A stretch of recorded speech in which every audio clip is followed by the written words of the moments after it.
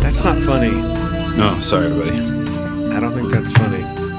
I don't think that's funny.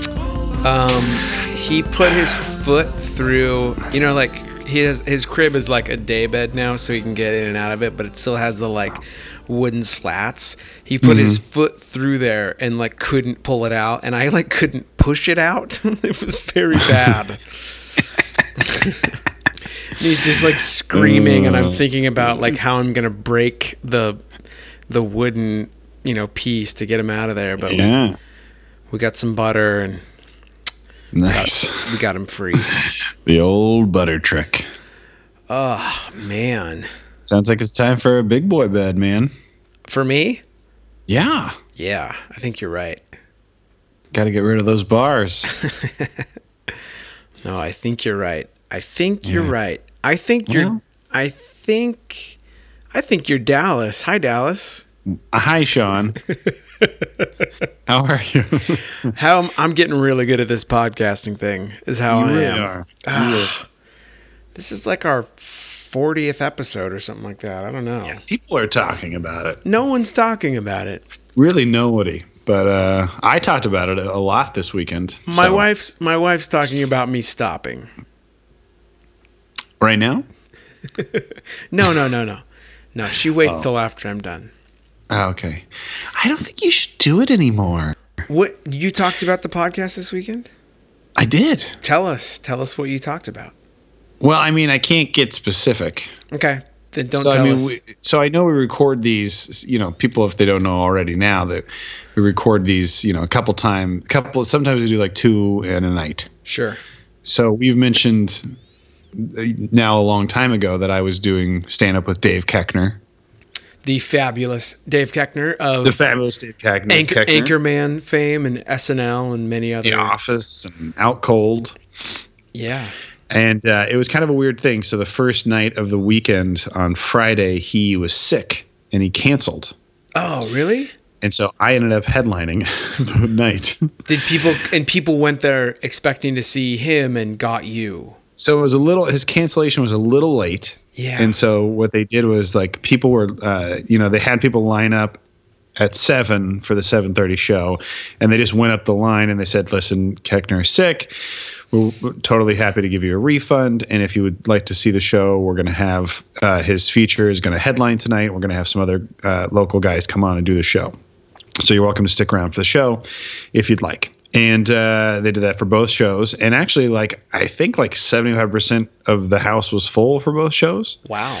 That's awesome. So a lot of people stuck around and, they still made some money off of food and beer sales. But it actually was really fun. It was super fun. And then the next night, obviously, Koechner's back. And I go into the dressing room and he's like super apologetic. And I'm like, no, it was great. It ended up being really fun. And he could right off the bat, just couldn't have been nicer. Yeah. I've never met him, but he was super nice. We did the traditional, what do you not want me to talk about? Because when you open I was the open and the feature. So I did 20 minutes and he did 50. Yeah. And so I said, you ask what you don't want them, if they have a bunch of stuff about. Yeah, you don't want to do their jokes before then they you don't want to do anything about them. So he was like, you got kids stuff? And I was like, nope. And he's like, good. I got a lot of it. I'm like, all right. And so I'm like, anything else? And he's like, nah, you're fine. I'm like, okay, great. And so do a show. Afterwards, we're hanging out in the back and we're just, we kind of just hit it off really easily. Yeah. Talking. And so it's between the shows and I'm like, man, I was like, listen, I have to tell you 2 things. And I don't want this. I was like, I don't want to fanboy out on you, but because he was doing lines, in the show, he's like, listen, I'm in San Diego. I know you guys want to hear it. So Gene Tennis at the plate and whammy. And then he started doing lines from movies, the Anchorman, and had the crowd sing Afternoon Delight. It was pretty funny. Yeah. Yeah. And then he's like, so I was like, obviously he's aware of his stardom. So I was like, hey, I had to tell you these 2 things. I don't want it to be weird, but really big fan of Out Cold.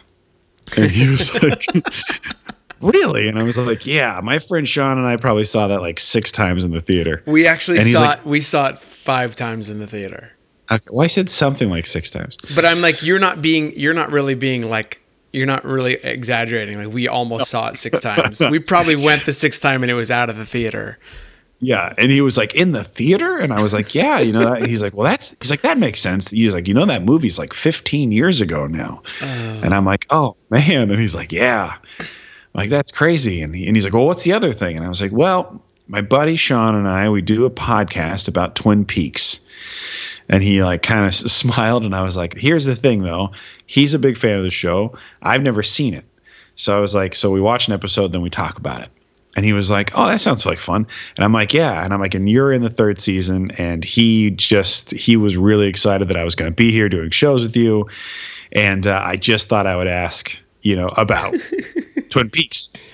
And so he goes, never seen it. And I'm like, really? And he's like, one episode. And I'm like, oh, he's like, I should probably catch up on it, huh? And I was like, yeah, maybe. And he's like, is it any good? And I'm like, well. So we end up talking for a long time about Twin Peaks, and he starts railing off some great David Lynch stories. Yeah. And working with, because he's, I mean, he might reiterate some of this. Well, basically what it comes down to is we talked for a while. He told me some things I can't tell anybody. Sure. They're nowhere near like, oh, that's a spoiler, but just like, he's like, I don't even know how many episodes I'm going to be in. Yes. I was only there for, a couple days, 1 month, and a couple days, another month. And they assigned us roles when we got there. Oh my gosh. And he was like, we weren't given anyone else's scripts. We were only given our sides. And he said it was really fun. And then again, he told me a couple things. He's like, you're not supposed to know that. I was like, all right. And then, he said, he's like, Leland comes back, and no, I'm just kidding. Don't get Dave Koechner in trouble, by the way, please. I don't want that to come through our podcast. 1, he didn't say that, and 2, he does not know who Leland is. That's so funny. Yeah, but he said it was like awesome, and he said the cast list is like 200 people. He's like, it's just ridiculous how many people are in the thing. And so then, that night we hung out.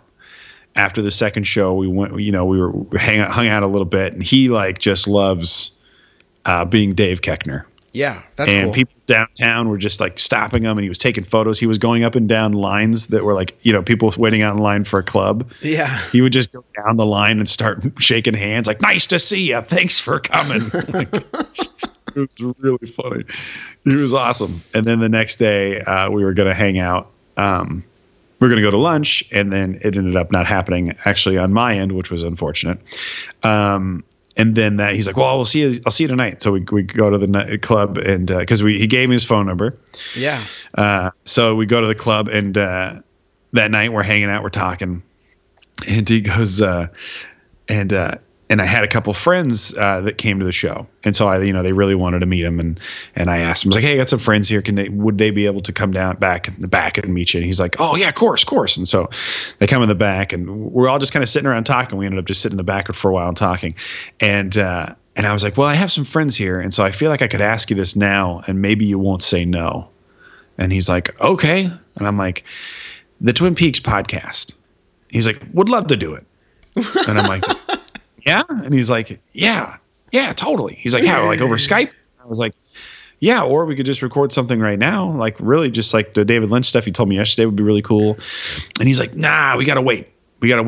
Oh, Dude. Let's wait till the episode comes out that I'm in, or episodes. He's like, I don't know. So he's like, let's just wait. And then, you have my number. So just, he's like, stay on me because I'll forget. So stay on me about it. And I'd love to do it. And I'm like, okay. Dude, Dallas. So you're telling me we just landed our first cast member on Dishing the Percolator? Yeah, it's not a guarantee until he cancels.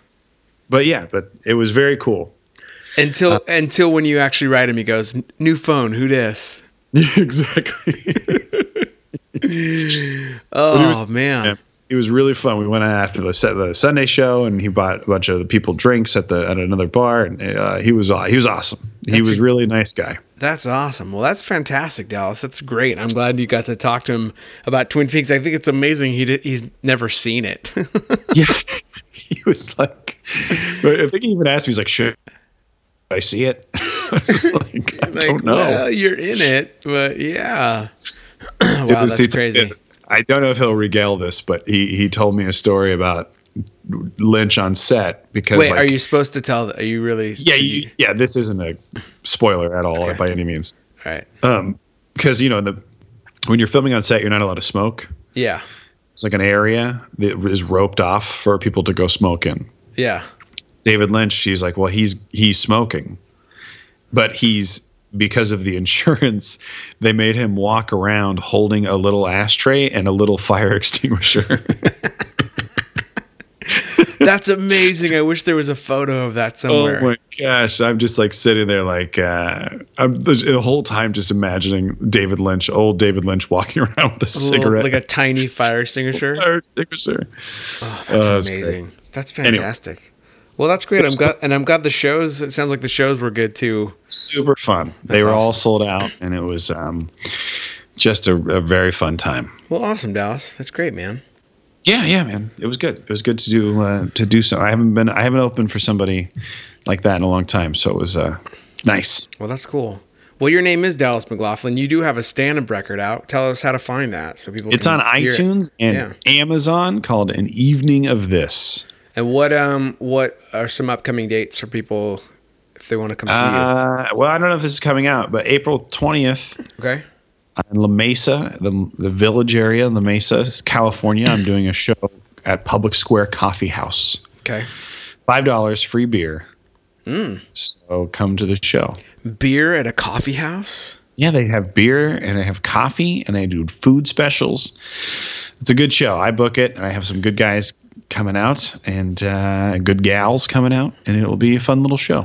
That's awesome. April 20th. All right, we'll go see you. And you're Sean O'Donnell. Yeah, I got nothing coming up. You have an album out. I do have an album out. You can get that also on iTunes. It's called Spirit Junkie. But right now, man, my life is it's Twin Peaks, man. It's time. Let's get into it. I think there's only 40 days left, Dallas, until season 3 airs, and we only have 3 more episodes to go. So I just want to stop and say I'm proud of us. I never thought we'd make it this far, but here we are. Let's dig Sean, in. Hey, Sean. You got to go. I got it. Yeah. Oh, sorry, Nick's calling. Me. I got it. Oh, stop. Thou shalt have no other podcast before me. This is episode 20. Its title is The Path to the Black Lodge. There's no head scratcher there. We know what we're getting into. It was written by Harley Payton and Bob Engels, 2 of the show's producers and head writers. This one was directed by Stephen Gyllenhaal, which is Maggie and Jake's dad. By the way, okay. Twin Peaks was directed by your dad. It should have been the tagline to this show. Because I feel like there's been multiple ones where someone's famous dad or someone famous, their dad directed the show. Is it weird that this was I think this is the same year City Slickers came out. So what are you saying? Oh, because Jake Gyllenhaal's in City Slickers. So while he was in City Slickers. I forget that he's in that. Yeah, dude. Yeah. Mom, you said, let's see her after she has 2 kids. Do you like Jake Gyllenhaal? No. You don't? Really? He's fine. I've heard he was really good at Nightcrawler. He was great in Zodiac. He was great in Zodiac. But everybody was kind of great in Zodiac. That's true. Yeah. Do you like Jake Gyllenhaal? I do like Jake Gyllenhaal. I don't know. I think he's fine. No, I think he's great. Have you seen our co-host, sometimes contributor, John Lorenz recommended a movie called Enemy to me, which Jake Gyllenhaal is in. It's the guy who directed Arrival. It's awesome and a big old head scratcher, and I enjoyed it. But Gyllenhaal was great in that. It's worth seeing. Okay, we've gotten out of the way who's responsible for this episode, so let's start talking about it. Where we last ended the show, episode 19, they found that chess piece at the gazebo by the lake that's totally not in Southern California, and once they opened the box, they found the chess piece with the dead punk rock dude. And that's where we pick up, directly where we ended. So they're clumsily trying to get the piece out of the gazebo, like with the corpse still inside, which I think is like maybe you cut it open first and remove him, right? Like I don't work in that industry, but it just seems like there's a better way to do this. No. Okay, yeah, I'm wrong. Yeah, sorry. Yeah, maybe if it was a rook or like a knight. But pawns, yeah, you just gotta go. You gotta go. No, you can't cut. How would you cut? Yeah, I get it. Maybe you don't know how to cut it. You know what I mean? No, that's true. Yeah, it's hard to cut a pawn. It was a lot of newspaper. Yeah. Paper mache. Paper mache, yeah. That stuff gets heavy. So they're interviewing. So we find out a little bit of a backstory about this guy's name was Rusty, and they're interviewing the roadie for Rusty was a musician, and he's like, "Oh man, Rusty." So apparently Wyndham lured Rusty with beer when their van broke down, which is like such a stereotype that a musician would just be like, "Yeah, cool, beer," and that they were going to move to LA, which is also another stereotype. Andy's just like weeping, of course, and Cooper notes that Wyndham, and this is kind of, he's not playing chess anymore. He's just killing people. This wasn't like a movie he could even make. It's kind of comical with the roadie and this dude's story. Although it's not. It's very sad, right? This guy's dead. Who plays the roadie though? Okay, tell me who you think it is, because I don't think it is who you think it is. The guy from Out Cold. I don't think that's who it is. All right, I'm looking it up. Go ahead. I thought it too, and then by the end of the scene, I was like, nah, it's not him. So I didn't even look it up. Keep going. I'm looking it up. I'm curious to know if it actually is, though. So that's what's happening at the gazebo at the lake that is not in Southern California at all. Back at the sheriff's station, Lucy tells them that Hawk is in the room with, she says, someone she's never seen before who looks very sad. So he's feeding him breakfast. What? This is never explained from what I can tell. And it's very, very strange exposition. I don't know. It's a strange expedition. Why is Hawk feeding someone I don't know. Let's move on. Lucy. Dude, What? You need to see what Pigpen looks like now. He's dashing. Wait, he was dashing back then too. No, he's like, I might switch teams. Dashing. Okay, keep going. Okay, let's keep going. Lucy tells Andy that she's decided that she's not going to wait for a paternity test. She's going to be the master of her own fate. She's going to choose the father of her child, kind of based on merit. So she's decided she's going to enter the Miss Twin Peaks contest because I guess it's good for the plot, but also because she needs money and she wants help with her speech. So Andy is going to give her tips on saving the environment. So like I've said repeatedly, Lana has a great chance at winning this thing. Over at the Great Northern, by the way, did you find out if it's the guy from Out Cold? Yes, it is the guy from Out Cold. Dang it. Is it really? Yeah. What's his name? He's listed as Heavy Metal Roadie. That's gotta be him. It is him. His name is Willie Garson. Okay, there you go. He's in some other stuff, right? He's in... Oh, well, why is it not doing it? Dude, he's in a lot. Yeah. Willie Garson. He's in 156 things. Oh, wow. Let's not go through all those. Okay.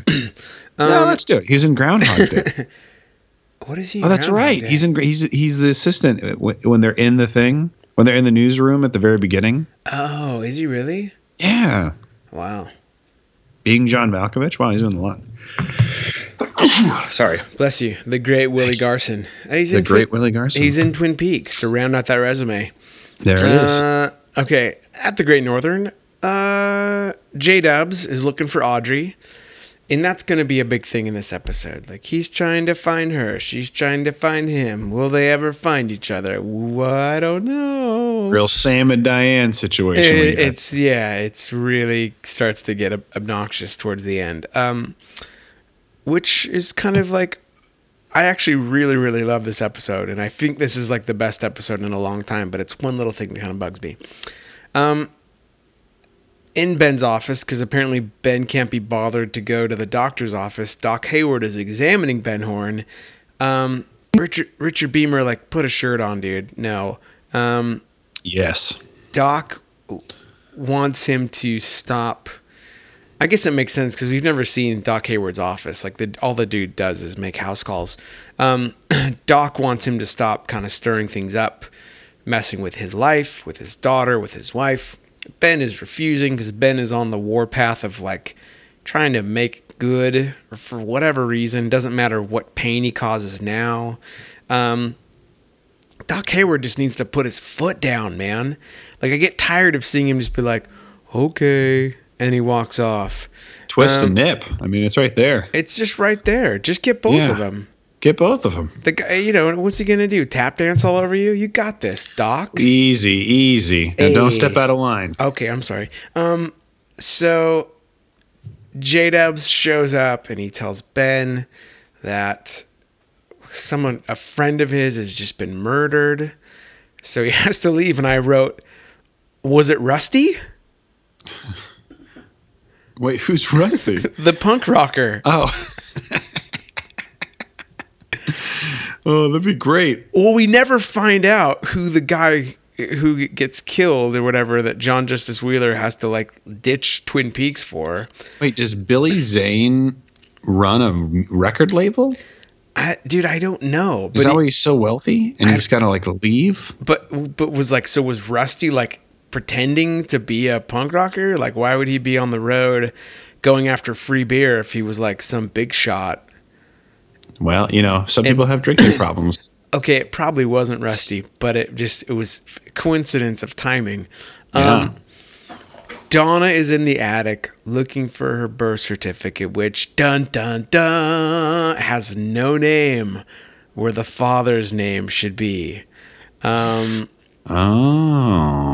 And the plot thickens, and so does Ben Horne's mustache in the photos from way back in the day where he's there with Doc and his wife Eileen, and he's, like, in all the photos, and, like, what are they trying to tell us, Dallas? They're trying to tell us that if I ever make another stand-up record, it's going to be called Donna in the Attic. What? Oh, wait, sorry. We were thinking about two different things. Okay. So Hawk, oh, dude, of course, Audrey finally shows back up at the Great Northern, and Hawk is there to take her back to the station to maybe make her breakfast too, because that's just, like, what he's up to today. He's like, what do you want, French toast? Want scrambled eggs? Don't do that. And so then, of course, Billy Zane has to bail. Like, oh, yeah.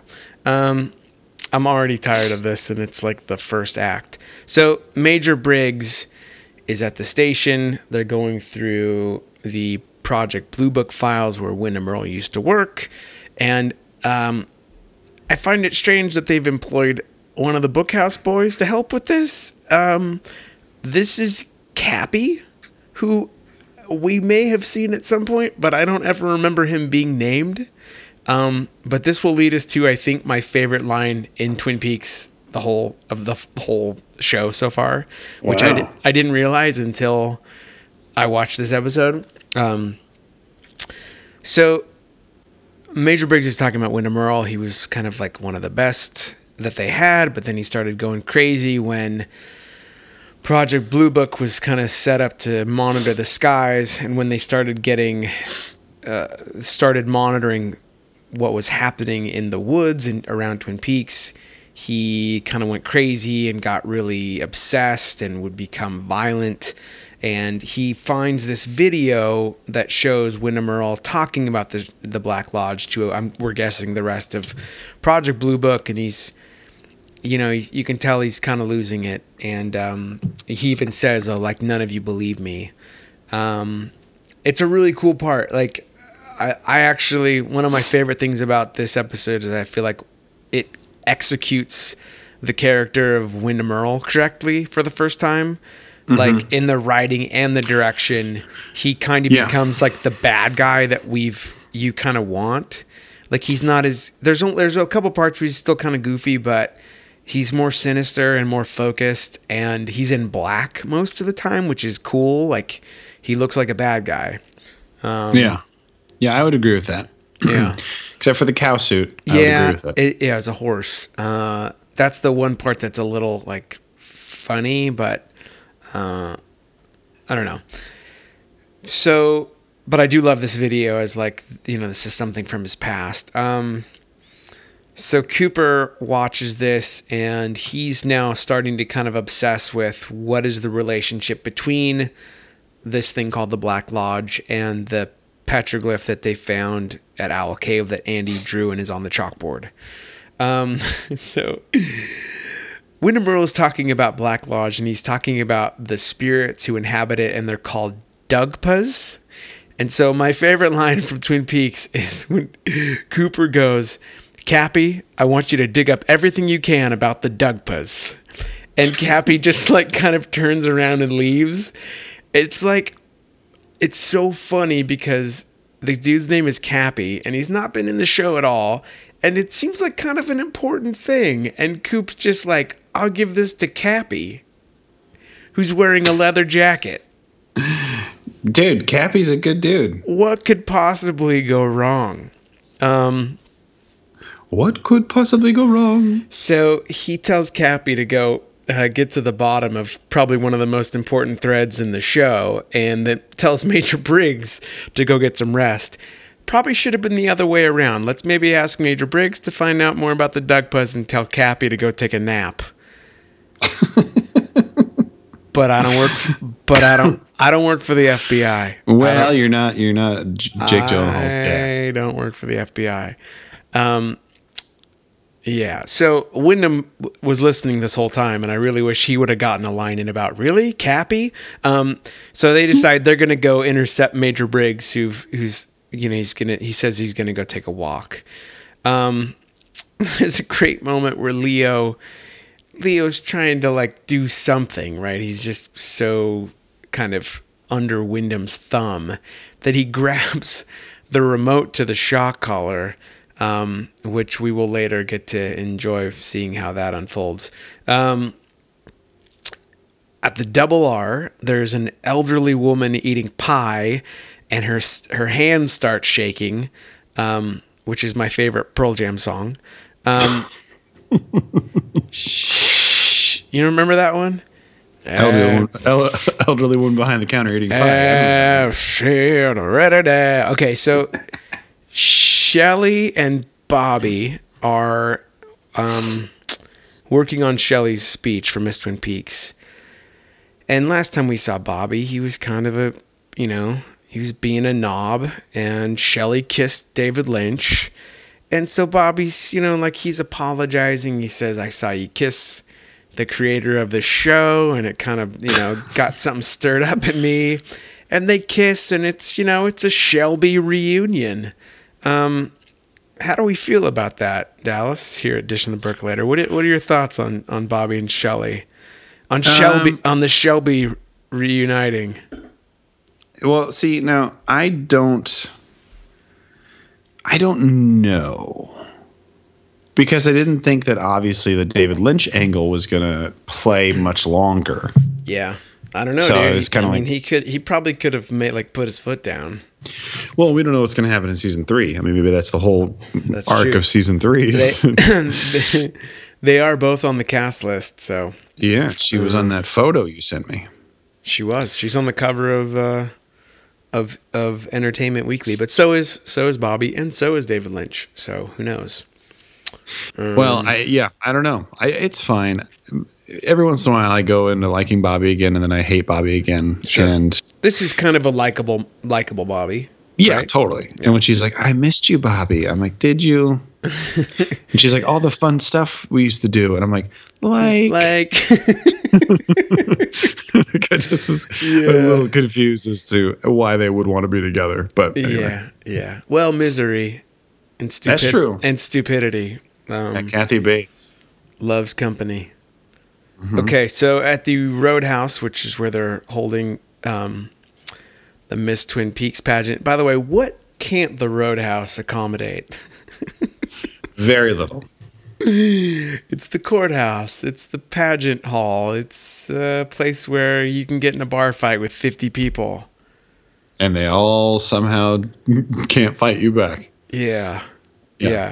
Whoever does their event coordinating needs to get a raise. It's true. It's a hard job to fill a bar.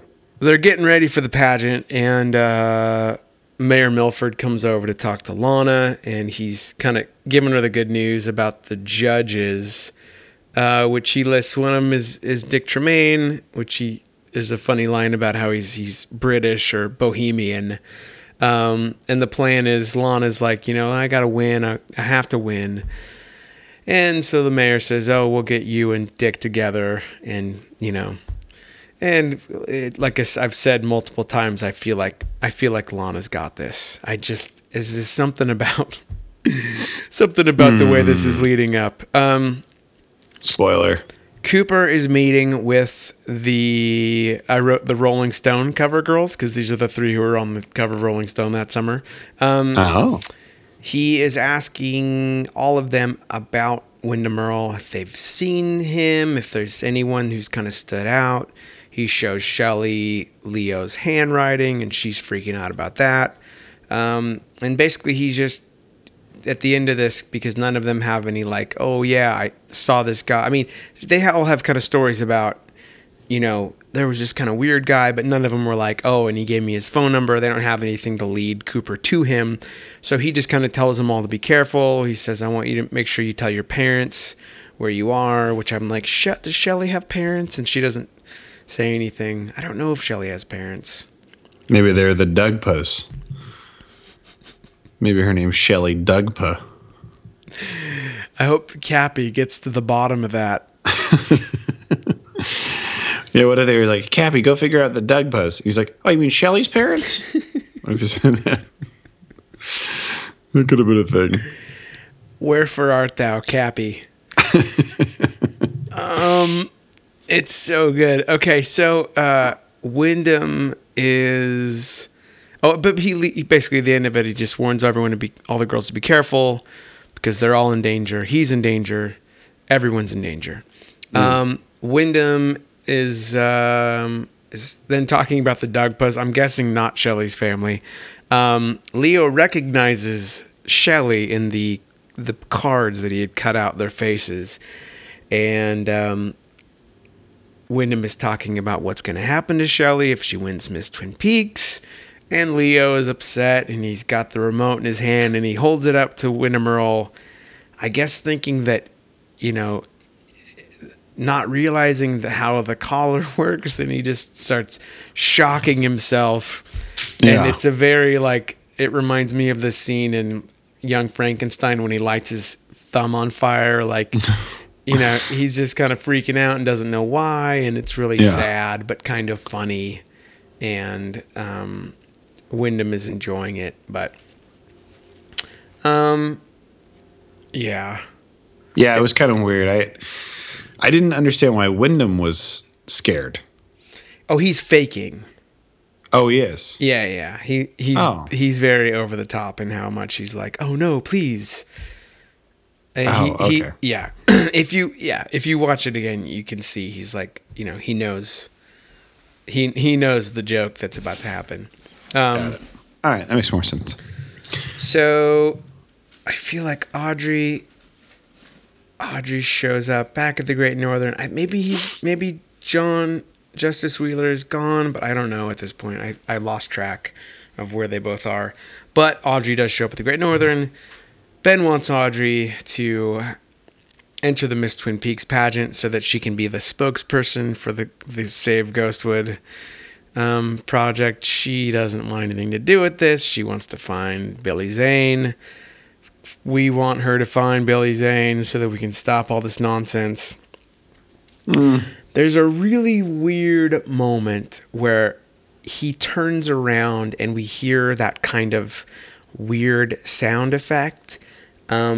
this episode has this kind of through line where people's hands start shaking and there's this sound effect, and we see what that has to do with kind of at the end of this episode. But this is a weird one because Ben's hand doesn't move, but he hears a sound and turns around. There's a theory that what he actually sees is Josie or some part of her, because the next thing the next line is Pete saying something about Josie, I can almost see your face, and Pete's in the next room.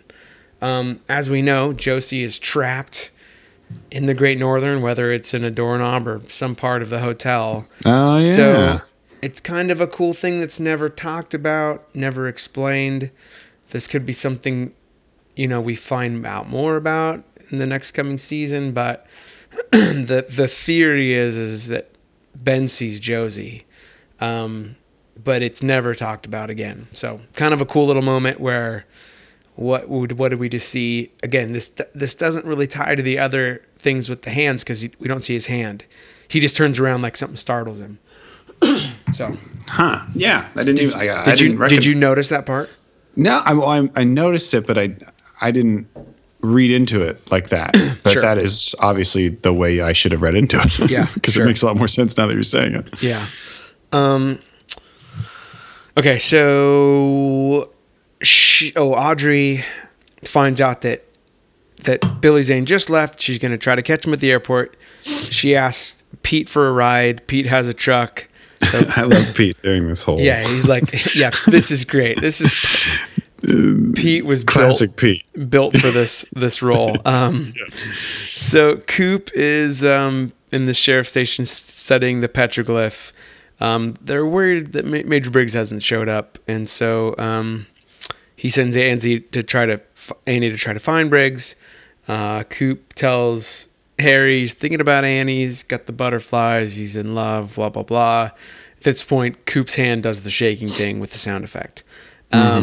This is where Major Briggs is just walking in the woods, and of course, Wyndham Earl dressed up as a horse, where he's the front and Leo is the butt. Comes up and shoots Wyndham with a trank gun.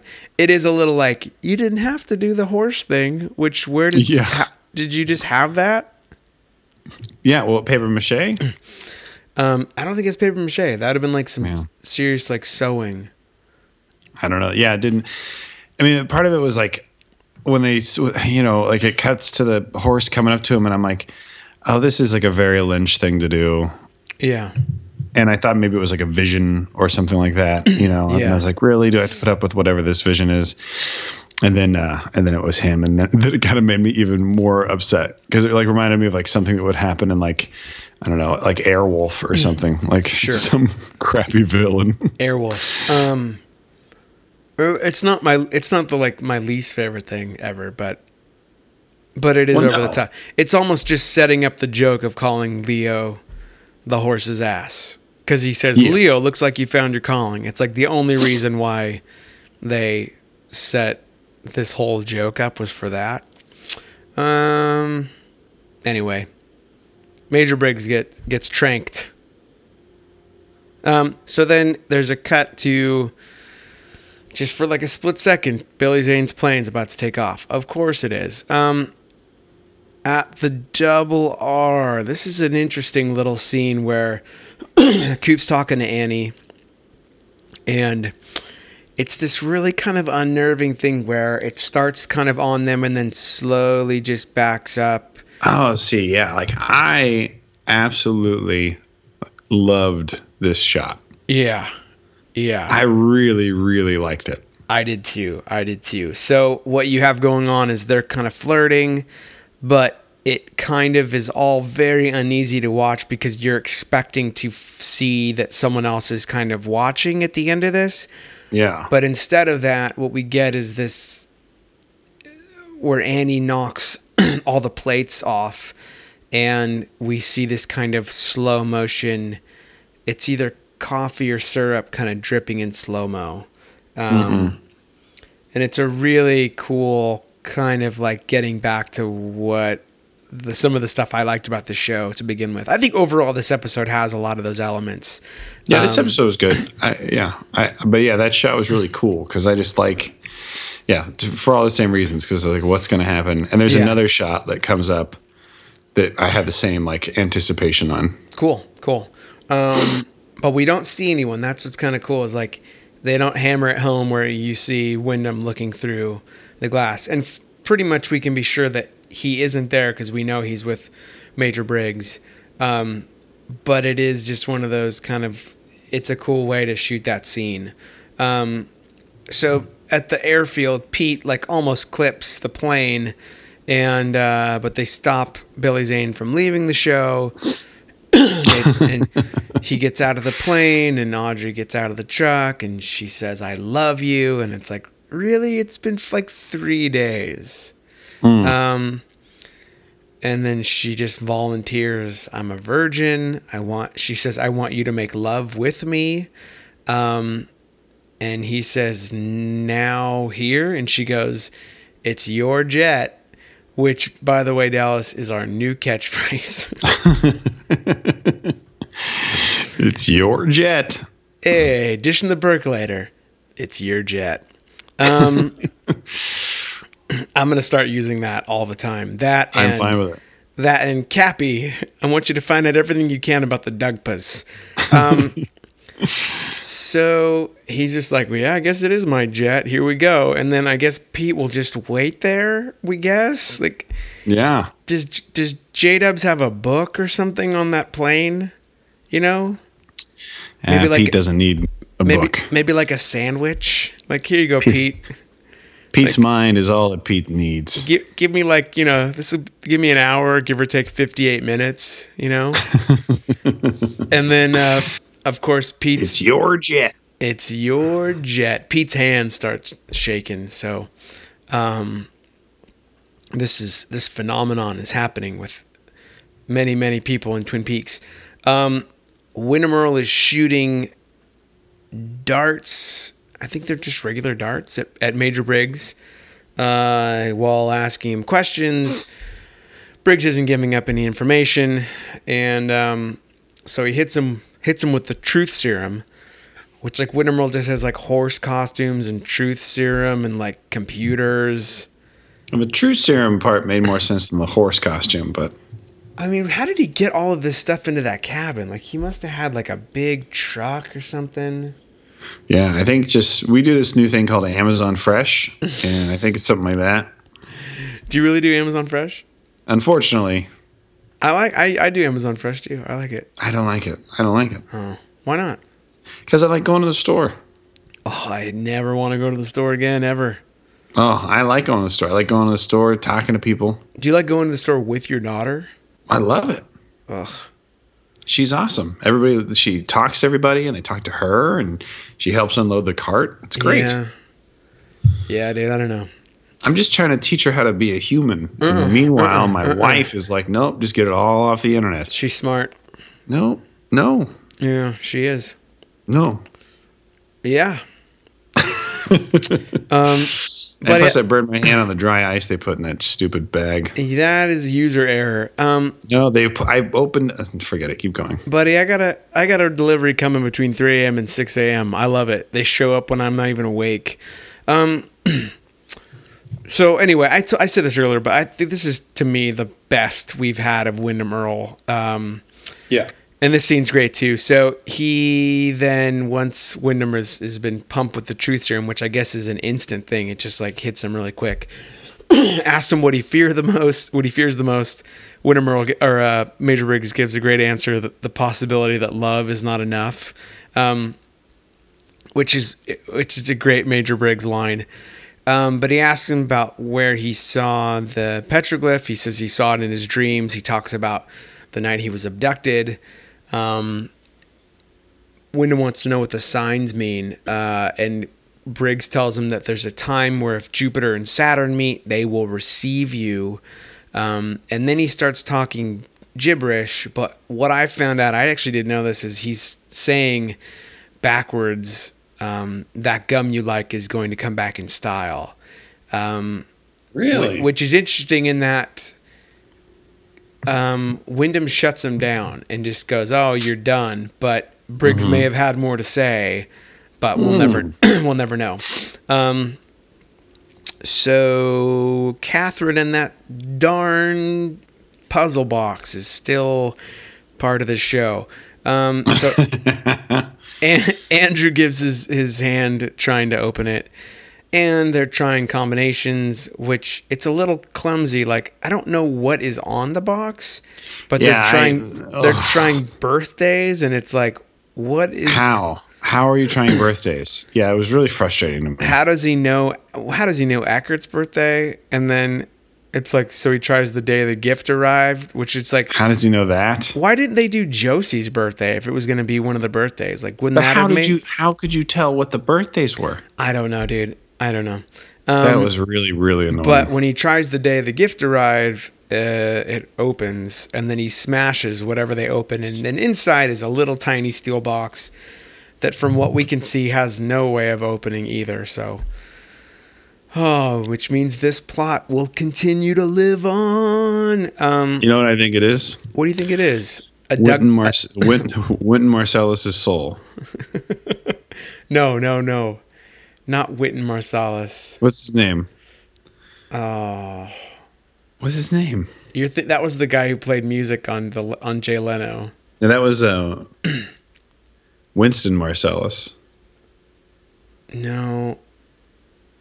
What's the guy's name from? It's Ving Rhames. Wallace. My Mrs. Wallace.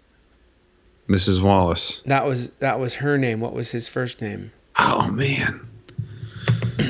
I'll look it up. Keep going. I know what you're saying. I know. I get the joke. Marcellus Wallace. Marcellus Wallace. Yeah. Okay. Yes, it could be. That could be where Quentin Tarantino got all of his ideas from. His Twin Peaks.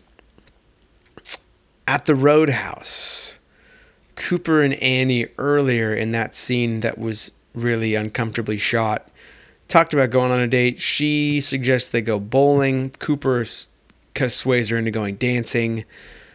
So they're there to go dancing, which I guess they're having like dancing while they're setting up the pageant. Annie's very shy. She doesn't want to dance. Cooper finally gets her out on the dance floor. But this was that other scene I was talking about, the anticipation. Yes. Because they kept like shooting it across the floor at Cooper. Yes. And it was almost like silent.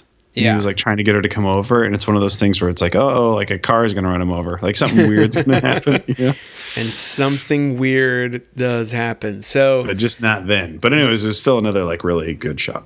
Yeah. To me. Yeah, I agree. They're dancing. He finally gets her to dance. And then the mayor's up there testing the microphone, which is always a good time because it never seems to work for him. And this is when Annie tells Cooper that she's decided she's going to enter the Twin Peaks contest. And when Cooper says the words, "You're the queen," a spotlight hits Cooper in the face. And when he looks at the mayor is gone. It's been replaced by the giant. There's a spotlight on the giant, and he's waving his hands in slow motion saying no. Mm-hmm. We cut to Pete waiting in his truck. Pete has gone to sleep. They took their time. Like, I hope there was some cuddling. Billy Zane. Billy Zane is known as the Phantom. Pete's definitely the right guy for this job, by the way. Mm-hmm. Totally. There wasn't a better character in the show to be this guy for Audrey. So he's off. He's left. He's love him and leave him, Billy Zane.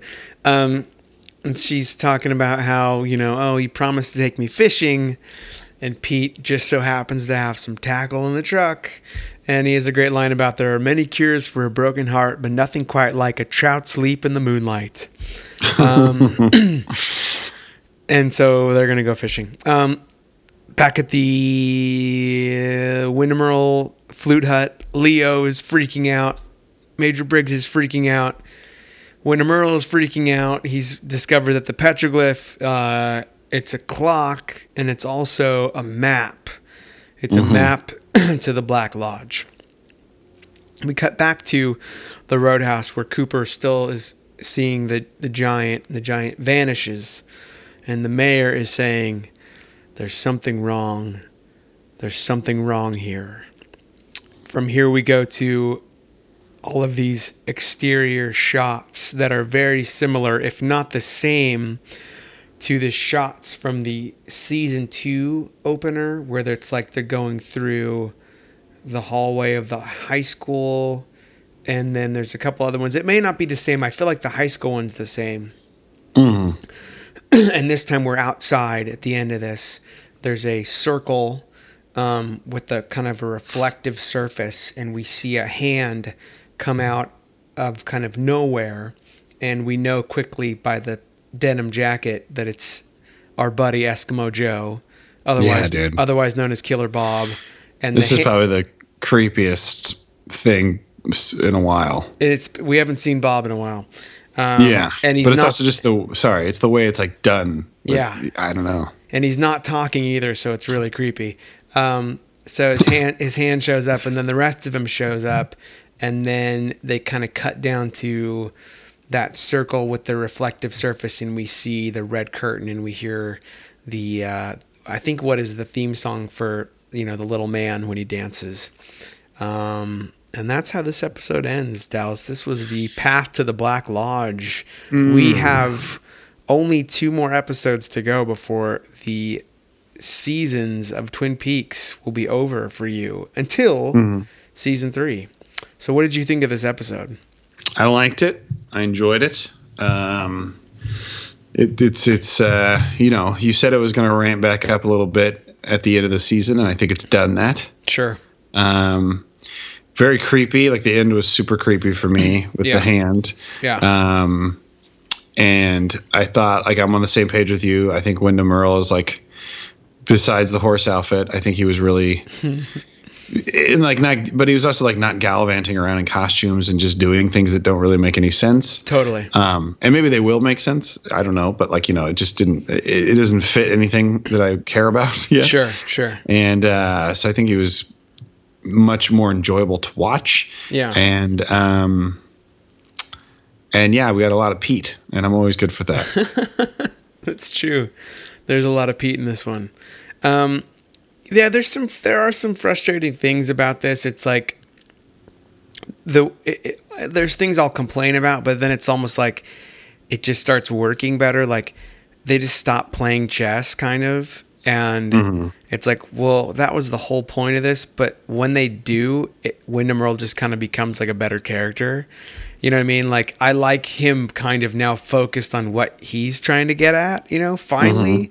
So it's like, what are you doing? What is the point? Why are you here? And we're kind of getting there with him.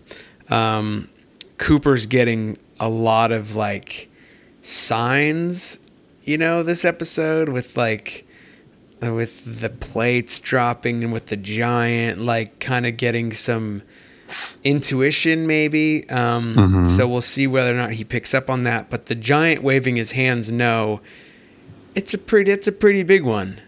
Like that's literally a big one.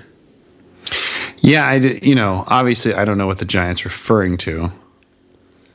Well, let's go through exactly what happened. So Annie says she's going to enter Miss Twin Peaks. Cooper says you'll be the queen. The giant shows up and says no. So well, no, I didn't know if it was that cut and dry. Sure. But I'm just saying that's what's happening in this episode.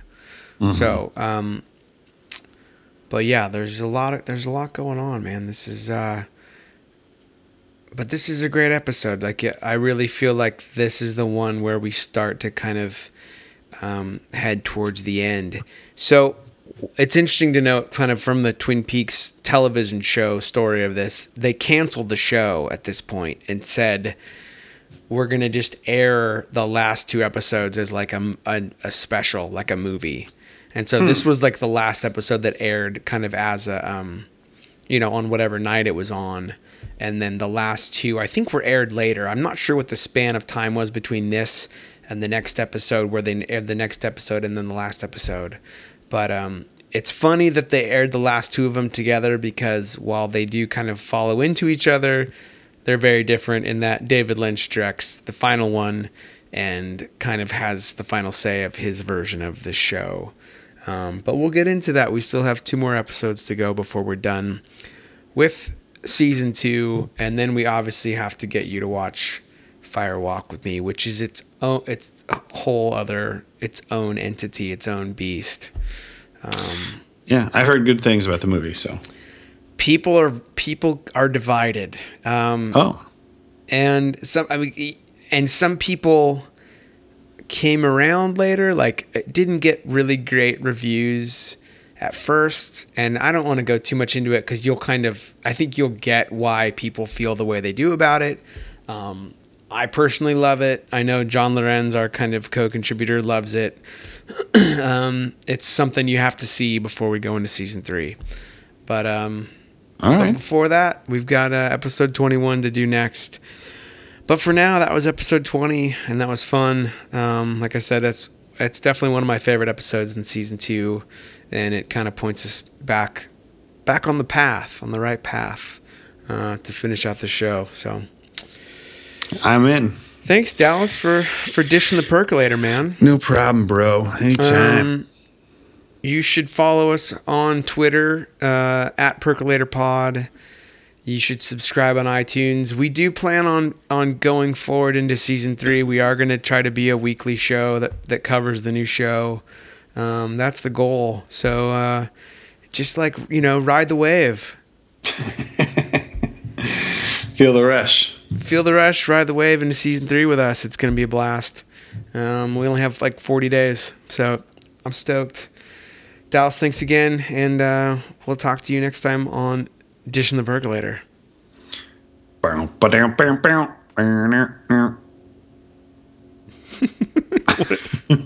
is that? What is that? Seinfeld. Oh, yeah.